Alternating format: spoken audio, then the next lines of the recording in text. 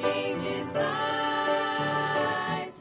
Its power cannot be denied. The lost find salvation. The foolish become wise. God's word changes lives. God's word changes lives. God's word changes lives.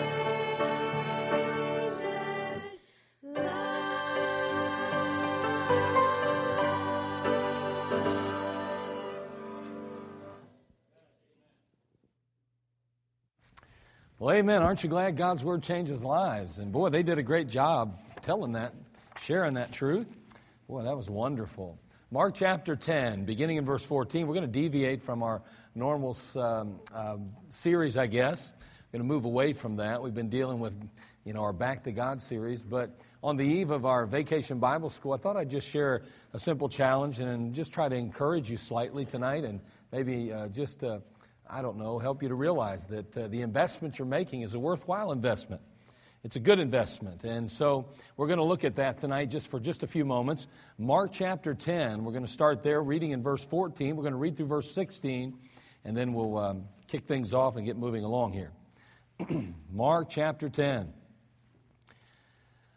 Beginning in verse 14, but when Jesus saw it, let's go back to verse 13. I don't know why. I wrote down the wrong verse there. I've had the verses written. I just don't have the right one. I'm glad I'm in the Bible, not just on my notes here. And they brought young children to him, that he should touch them. And his disciples rebuked those that brought them. But when Jesus saw it, he was much displeased, and said unto them, Suffer the little children to come unto me, and forbid them not, for of such is the kingdom of God. Verily I say unto you, whosoever shall not receive the kingdom of God as a little child, he shall not enter therein. And he took them up in his arms, put his hands upon them, and blessed them. Let's go ahead and have a word of prayer. Father, we come to you. We thank you for this simple passage, and Lord, what a tremendous truth is bound in it. And Lord, we could go so many directions, but tonight may our hearts be encouraged. May we be inspired as we consider working with our children this week. Lord, be glorified now, Father. We desperately need you. And Lord, I pray you'd fill me with your Spirit. And Lord, may you just anoint every listening ear. And may we all, Father, leave here having said like the psalmist, it was good when they said unto me, let us go into the house of the Lord. We love you now. We need you. In Christ's name, amen. In Akron alone, there are almost 200,000 people. Just Akron, 197,631, I believe it is. Almost 200,000 people. Do you realize out of those 200,000 people, there are 43,200 that are under the age of 18? Now that's quite a bit. That's quite a few young people, quite a few children. And in 2004, the Barna Group had a study, and that study indicated that nearly half of all Americans who accept Jesus Christ as their Savior do so before reaching the age of 13. 43%, as a matter of fact. And that 2 out of 3 born-again Christians, 64%, made that commitment to Christ before their 18th birthday. Now, I don't know about you, but that's a very interesting and very informative statistic. That literally 64%, at least at the time in 2004, and honestly, I don't believe things are getting better in this area. If anything, more are being saved younger before they get older, less are being saved as they get out of high school and move on into life. But 64% made that commitment to Christ before their 18th birthday. Now, again, according to the research, reaching children isn't just important then. It is paramount.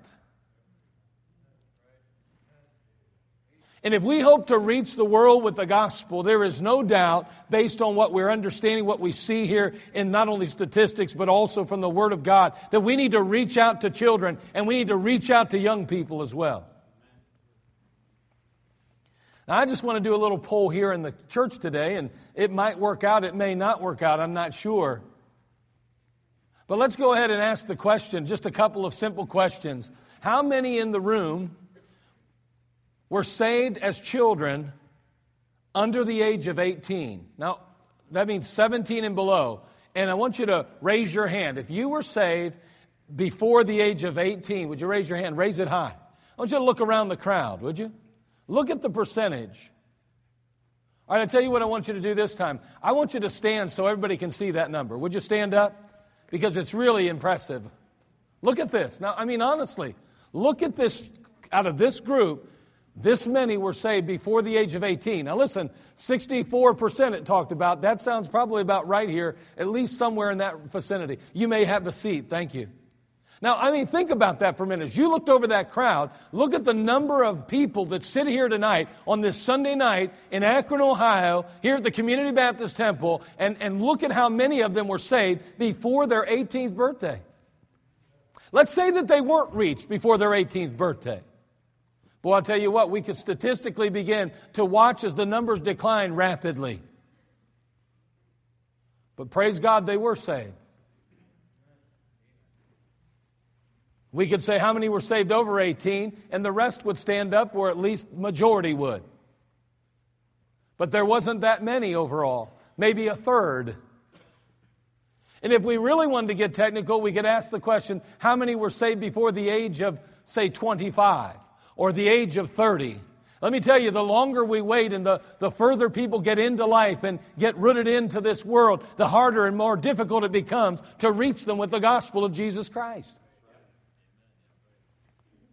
In Mark chapter 10, verse 14, they said, and they brought young children to him, that he should touch them. And his disciples rebuked those that brought them. But when Jesus saw it, he was much displeased, and said unto them, suffer the little children to come unto me, and forbid them not. For of such is the kingdom of God. Verily I say unto you, whosoever shall not receive the kingdom of God as a little child, he shall not enter therein. And he took them up in his arms, put his hands upon them, and blessed them. Now, earlier in the chapter, Jesus had come into the coast of Judea. A crowd had gathered, and he had begun to teach them and share things with them. Then the Pharisees show up, and they begin to ask him questions. It was not unusual for them to do so. Usually when they began to ask questions, it wasn't in a sincere attempt to truly glean from the Master. It wasn't really asked in an attempt to understand the Word of God or to recognize and realize that He was truly Messiah. No, most of the time when they asked these questions, they were doing it to try to, stump Him or mess Him up or trip Him up. And this was no different, this particular occasion. And so as they attempted to trip up the Master, they addressed a subject that has divided Christianity for years and years and years. Divorce. And Jesus is simply teaching the people. And He ultimately confronts the doctors of the law. And now we find these children showing up. Well, I'll tell you what, Jesus is busy. And Jesus is very active. And there are many people, learned people and unlearned people and others that want to get to Him and want to ask questions and want to try to even, in this case, trip Him up. But when the children started showing up, things started to change a little bit. The Bible says they brought young children to Him. And I want to note a few things in the passage very quickly. First of all, note the parents' desire. See, I believe that there were moms here. And, when it says here that they brought the young children to Him, the way those words are used and the type of words that are used to translate that refer to little children, some infants and some younger, but even it could include even some teenagers. They brought the young children to Him. I'm telling you, there were parents, there were some moms that wanted their children to be blessed by Jesus Christ. They wanted Him to bless them, and so they brought them to Jesus. And why wouldn't they? Some of them had heard of the miracles that He had performed. Some of them had recognized His name and heard friends and family talk about Him. And they thought, man, if He can do that for, say, a blind man, He can do something for my child. And they brought their children to Him. I don't know about you, but anytime a special guest speaker would come into town, I was quick to try to get my children around the special guest speaker. You say, well, why? Because I wanted them to get to meet greatness. And you say, he's just a man. I know, but they were men being used by God. And I wanted my children to be exposed to men being used by God. And may I say something? That Jesus Christ wasn't just a man being used by God. He was God in flesh. He was Emmanuel.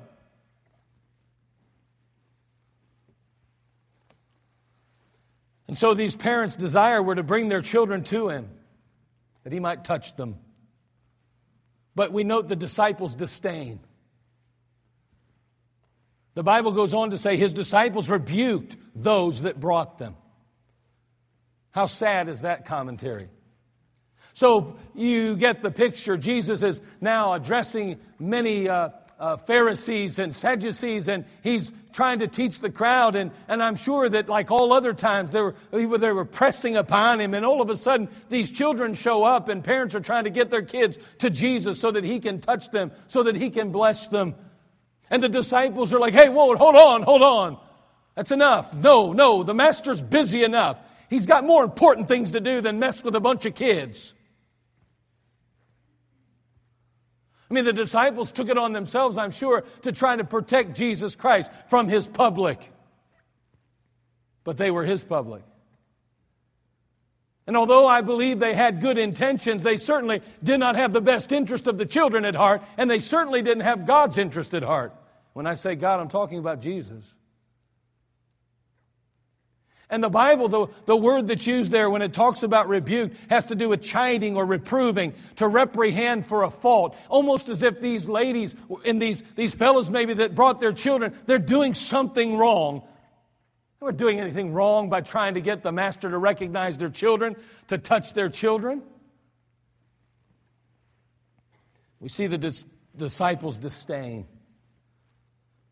But also we note the Lord's displeasure. You know, it's not often that you see Christ getting upset, do you? Now again, there's times that He has. Of course, we know He flipped over some tables. We know that He looked on their unbelief and He said there was a problem with that. We know that He wasn't always happy. We recognize that in Scripture. And in this particular case, this is one of those times. The parents are trying to get their children to Jesus. And I mean, there's a crowd around Him, and it's probably very busy in that time. And He's trying to make His way through that crowd, and the children come up on Him, and the disciples are frustrated, and they're saying, get away from the Master. Move away from the Master. He's busy enough. He's got too much to do. You're just bothering Him now. Those children have no place in His presence.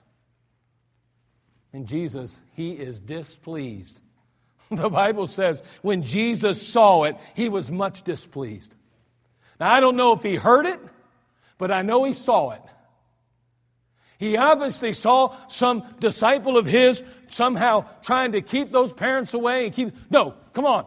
The Master doesn't want... No, you kids stay back. Mom, take your kids, please. Get control of them. And some of them were going, no, we want our baby to be touched by Jesus. Let me have the Master touch my baby. Just let Him touch him. No, you move back. And I can see Him pushing Mom back with her baby, getting her move away. Crowd control now, you know. And Jesus saw that.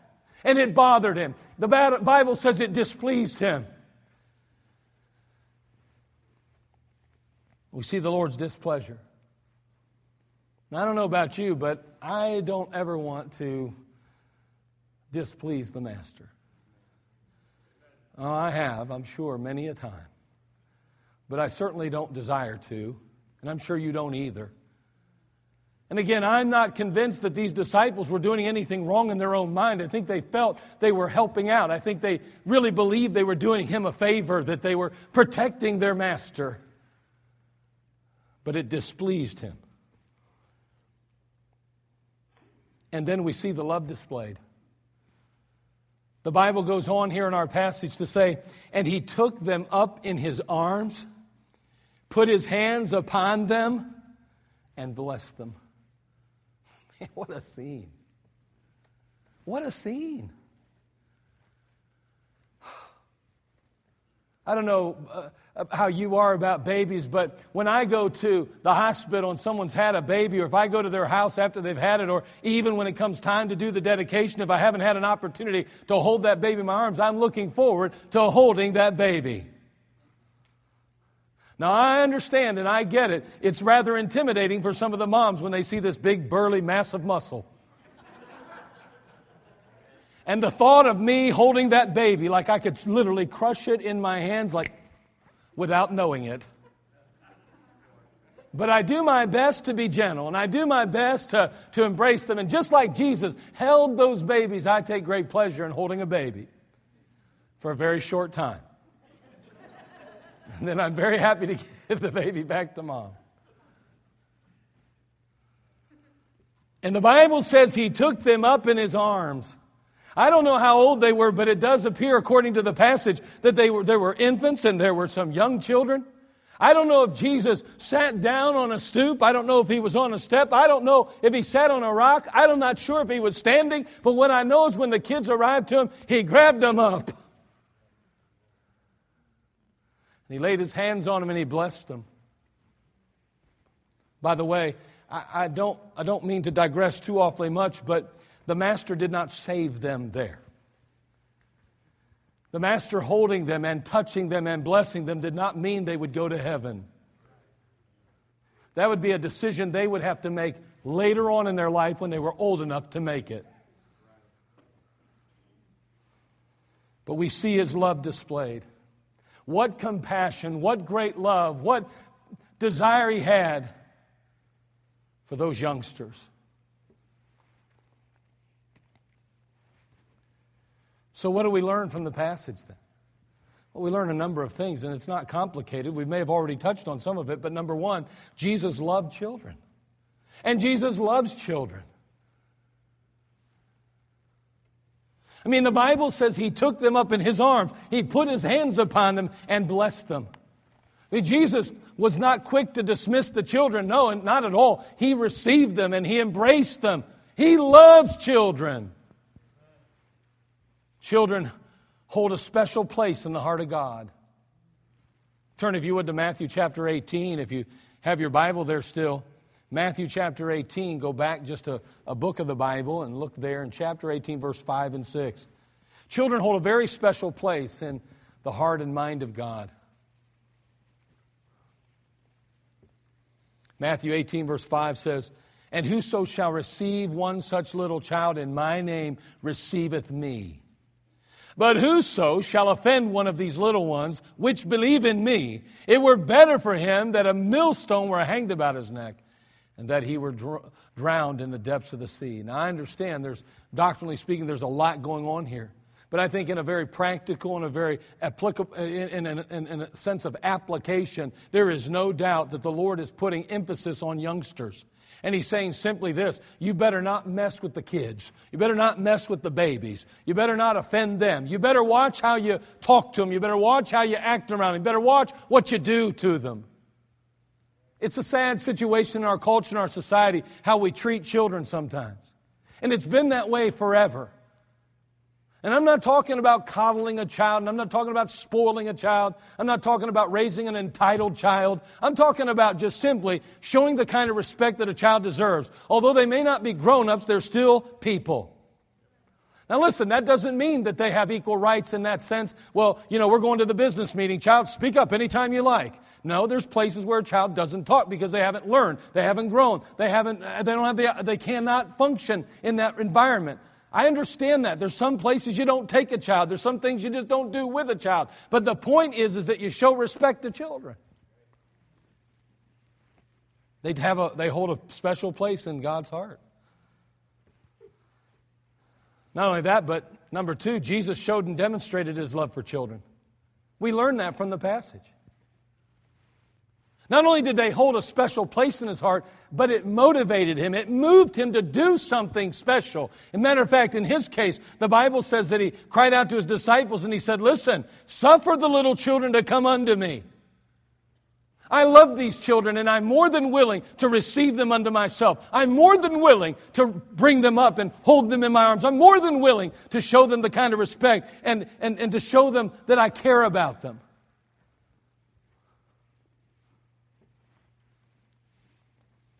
Bring them to me. I know you guys think you're doing your best to protect me. I realize that you're trying to keep the workload down. But I love these children.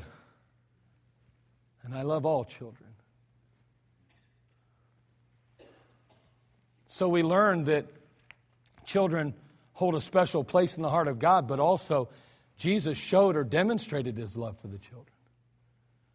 Isn't it a sad thing when a husband says to a wife, I love you, but he doesn't show her? Isn't it sad when a wife says, I love you, but she doesn't show him? Isn't it pitiful when a teenager or a young person or a child will say to a parent, I love you, Mom, I love you, Dad, but then they won't obey him and they won't do what they're told and they won't show him. It's sad when a parent says, I love you to the son or daughter, but then doesn't show them. I mean, it's not how it's supposed to work. In Christianity and the Word of God, it's very clear that love is supposed to be an action. It's not some passive thing. It's an active thing. And Jesus was active, and He demonstrated His love for the children. Number 3, we learned this. We need to love those who Jesus loves. We need to love those who Jesus loves. And you know who He loves? Children. He loves children. In Philippians chapter 2, verse 5, the Bible tells us, let this mind be in you, which was also in Christ Jesus. Again, without getting into it very deep, the reality is that the Bible teaches that as a believer, our mind and Christ's mind ought to be one. We need to have the mind of Christ. We need to think like Christ. And ultimately, that thinking leads to attitudes and perspectives which lead to action. And so in the long run, we're to have the mind of Christ, but ultimately respond like Christ would respond.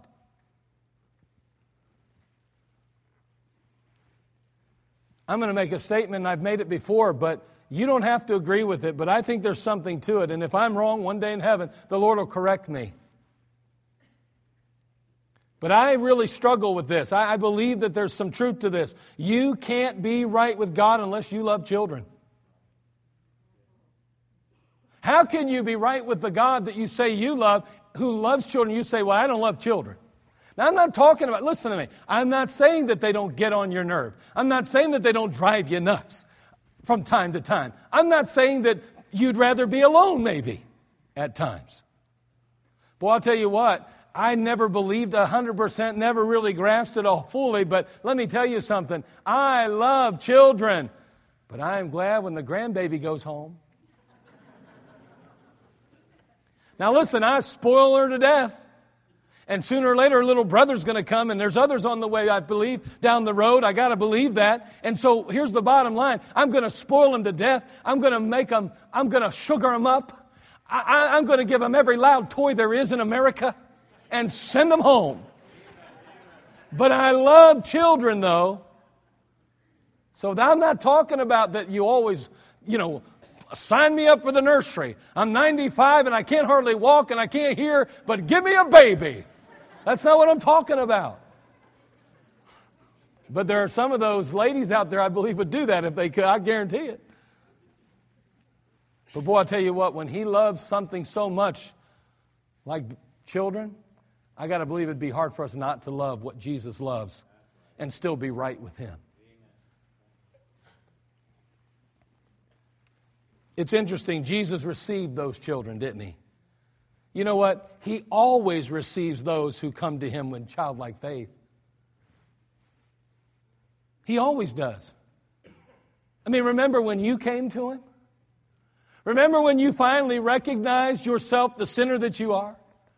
Remember how you realized that there was no hope of you ever entering into heaven or ultimately basking and living in that paradise because your sin stood between you and a holy, righteous God?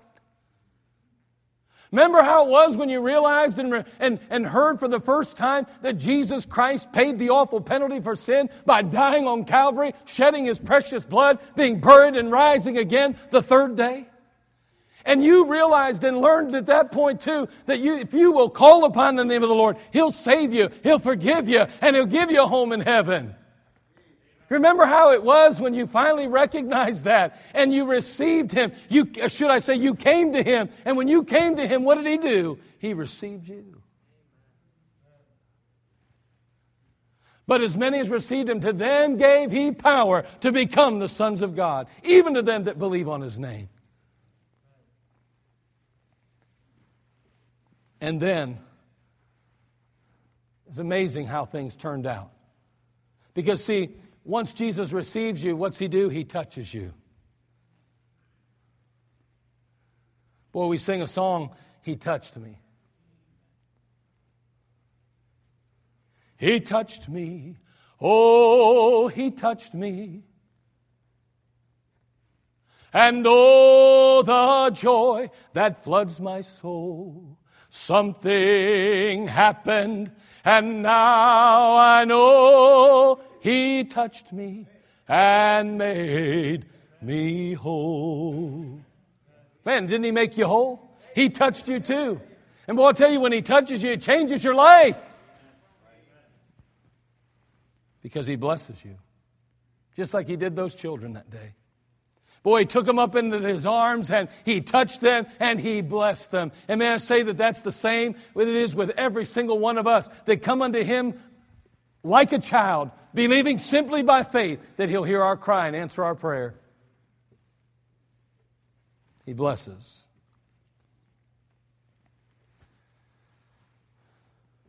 Children were important to Jesus when he was on earth. And I believe, without a doubt, they're still important to him today. I know that he ascended to heaven. And I know he's seated at the right hand of the Father. I realize that he's not on earth to receive children unto himself physically any longer. But may I say, he left some hands, and he left some feet, and he left some hearts, and he left some bodies to reach out and touch some children still.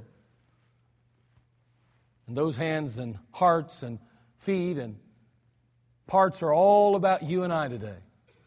Because he loves them through us.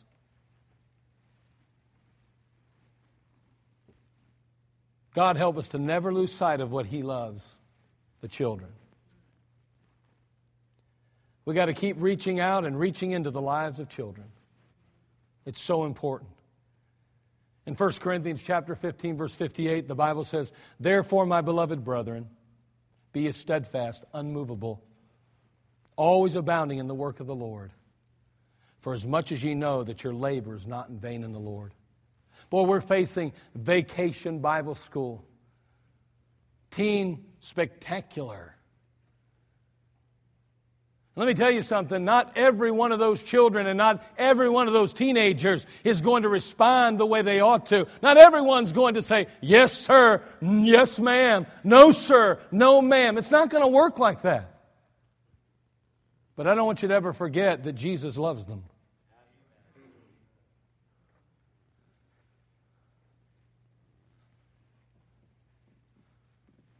We've got to love them like Jesus does.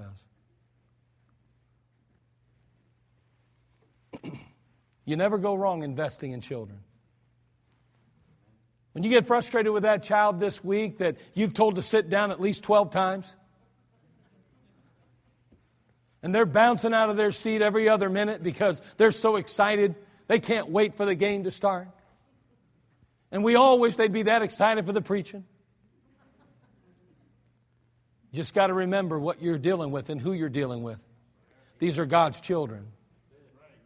And I say God's children in the sense that they're literally children.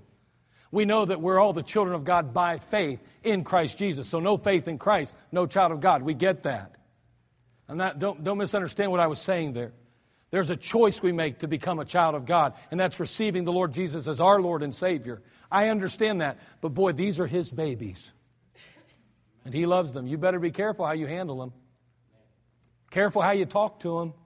I'm not saying that you got to let them walk all over you. There's things in place, and if you're running into a problem and you don't know how to handle it, find somebody that can give you a hand. And if there's a child that is totally rebellious, then maybe you have to send them out to the principal's office, so to speak. We may have to do some things. I get it, but hold on. Be careful how you do it. It's worth, though, the investment. It's worth the headaches sometimes. And there will be headaches from time to time. Many years ago, in an institution in the state of New York, there was a young teenage girl. Nobody in the entire institution could help this particular young lady, so they just kept her locked up in her cell. They just shoved food between the bars of the doors. You couldn't talk to her. You couldn't touch her. She'd attack anybody who tried to get even near her. One day, a little matron, not a nurse, not a doctor or a psychologist, just a worker who did menial tasks around the institution, felt sorry for that little girl. And so she made a plate of brownies and she slipped them between the bars of the doors of her cell. She came by the next day and she noticed that they hadn't been touched. She came by the second day and they were still untouched. But on the third day, they had been eaten. And boy, that encouraged her. And so she made something else. And after a day or so, they would be gone. And so she made something else, and they were gone. Pretty soon, the little girl would grab the food and gobble it down immediately. And after days and days of gifts being brought to that little girl, she could be seen just standing still as this little matron approached. She even allowed that little lady to touch her. Then she began to allow her to gently untangle the ravels in her hair. She let her clean her up, and after a while she began to feel more comfortable around some of the other people as well. And some of the experts began to take notice, and they began to work with her and help her, and they found out that whatever the problem was, she could be helped like anybody else. Really, she became a very normal young lady. Well, except that she had a special ability to help folks because of what she had been through. One day a doctor put her on a train and said, "Well, we've done everything we can for you. Now you need to go and help someone else." What a novel idea. He sent her to a place down south to try and help a little girl who nobody had been able to help. This little girl was blind. It's an awful handicap to be blind. But you can survive because you can learn Braille and you can learn to get around with a cane or maybe even a seeing eye dog, right? But this little girl wasn't only blind. This little girl was deaf also.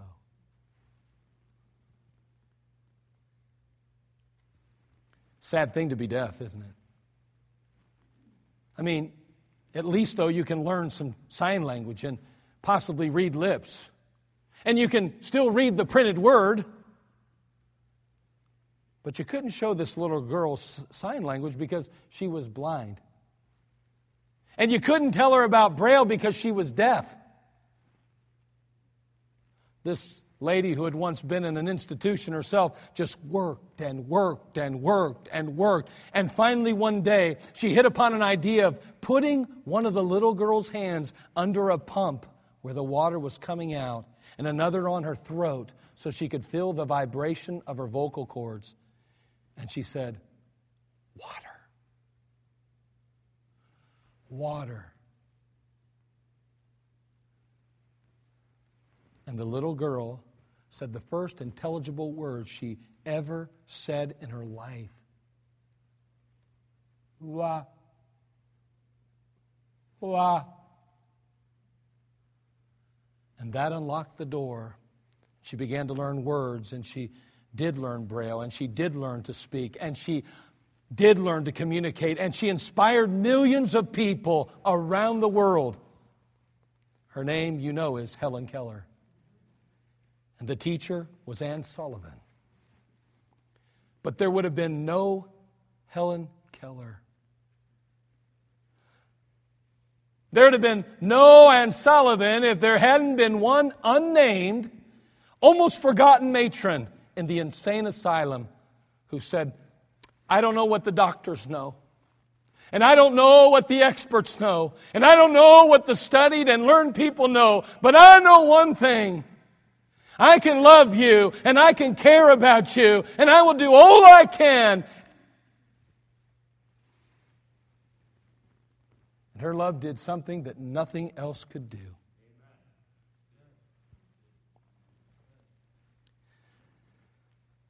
Jesus said, "Suffer the little children to come unto me, and forbid them not, for of such is the kingdom of God."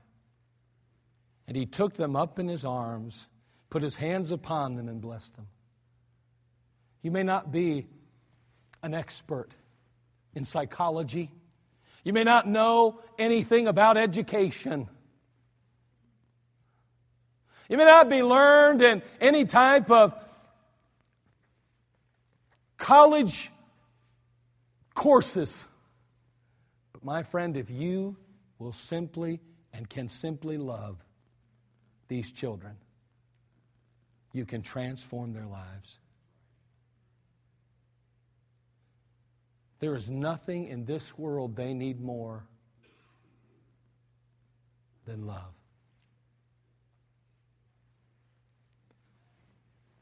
You know, there's no substitute for love. There's no substitute for concern. There's no substitute for a heart broken for the lost and those in desperate need of Jesus. Listen, don't let anybody steal your joy. Don't allow the naysayers to discourage you, but instead be steadfast, unmovable, always abounding in the work of the Lord. It's not as much of what you know as who you are that matters. Do you love them like Jesus did? Aren't you glad there was somebody who reached out to an Ann Sullivan, whom nobody thought there was any hope for? Maybe you'll be that matron or that fella, just the normal guy, but someone with great love that will make the difference in a child's life even this week. May God help us to love those who Jesus loves, the children. C.T. Studd wrote a poem, and I close with it. It goes like this. Two little lines I heard one day, traveling along life's busy way, bringing conviction to my heart and from my mind would not depart. Only one life, 'twill soon be past. Only what's done for Christ will last. Only one life, yes, only one. Soon will its fleeting hours be done. Then in that day my Lord to meet and stand before His judgment seat. Only one life, 'twill soon be past. Only what's done for Christ will last. Only one life. The still small voice gently pleads for a better choice, bidding me selfish aims to leave and to God's holy will to cleave. Only one life, 'twill soon be past. Only what's done for Christ will last. Only one life, a few brief years, each with its burdens, hopes, and fears, each with its days I must fulfill, living for self or in His will.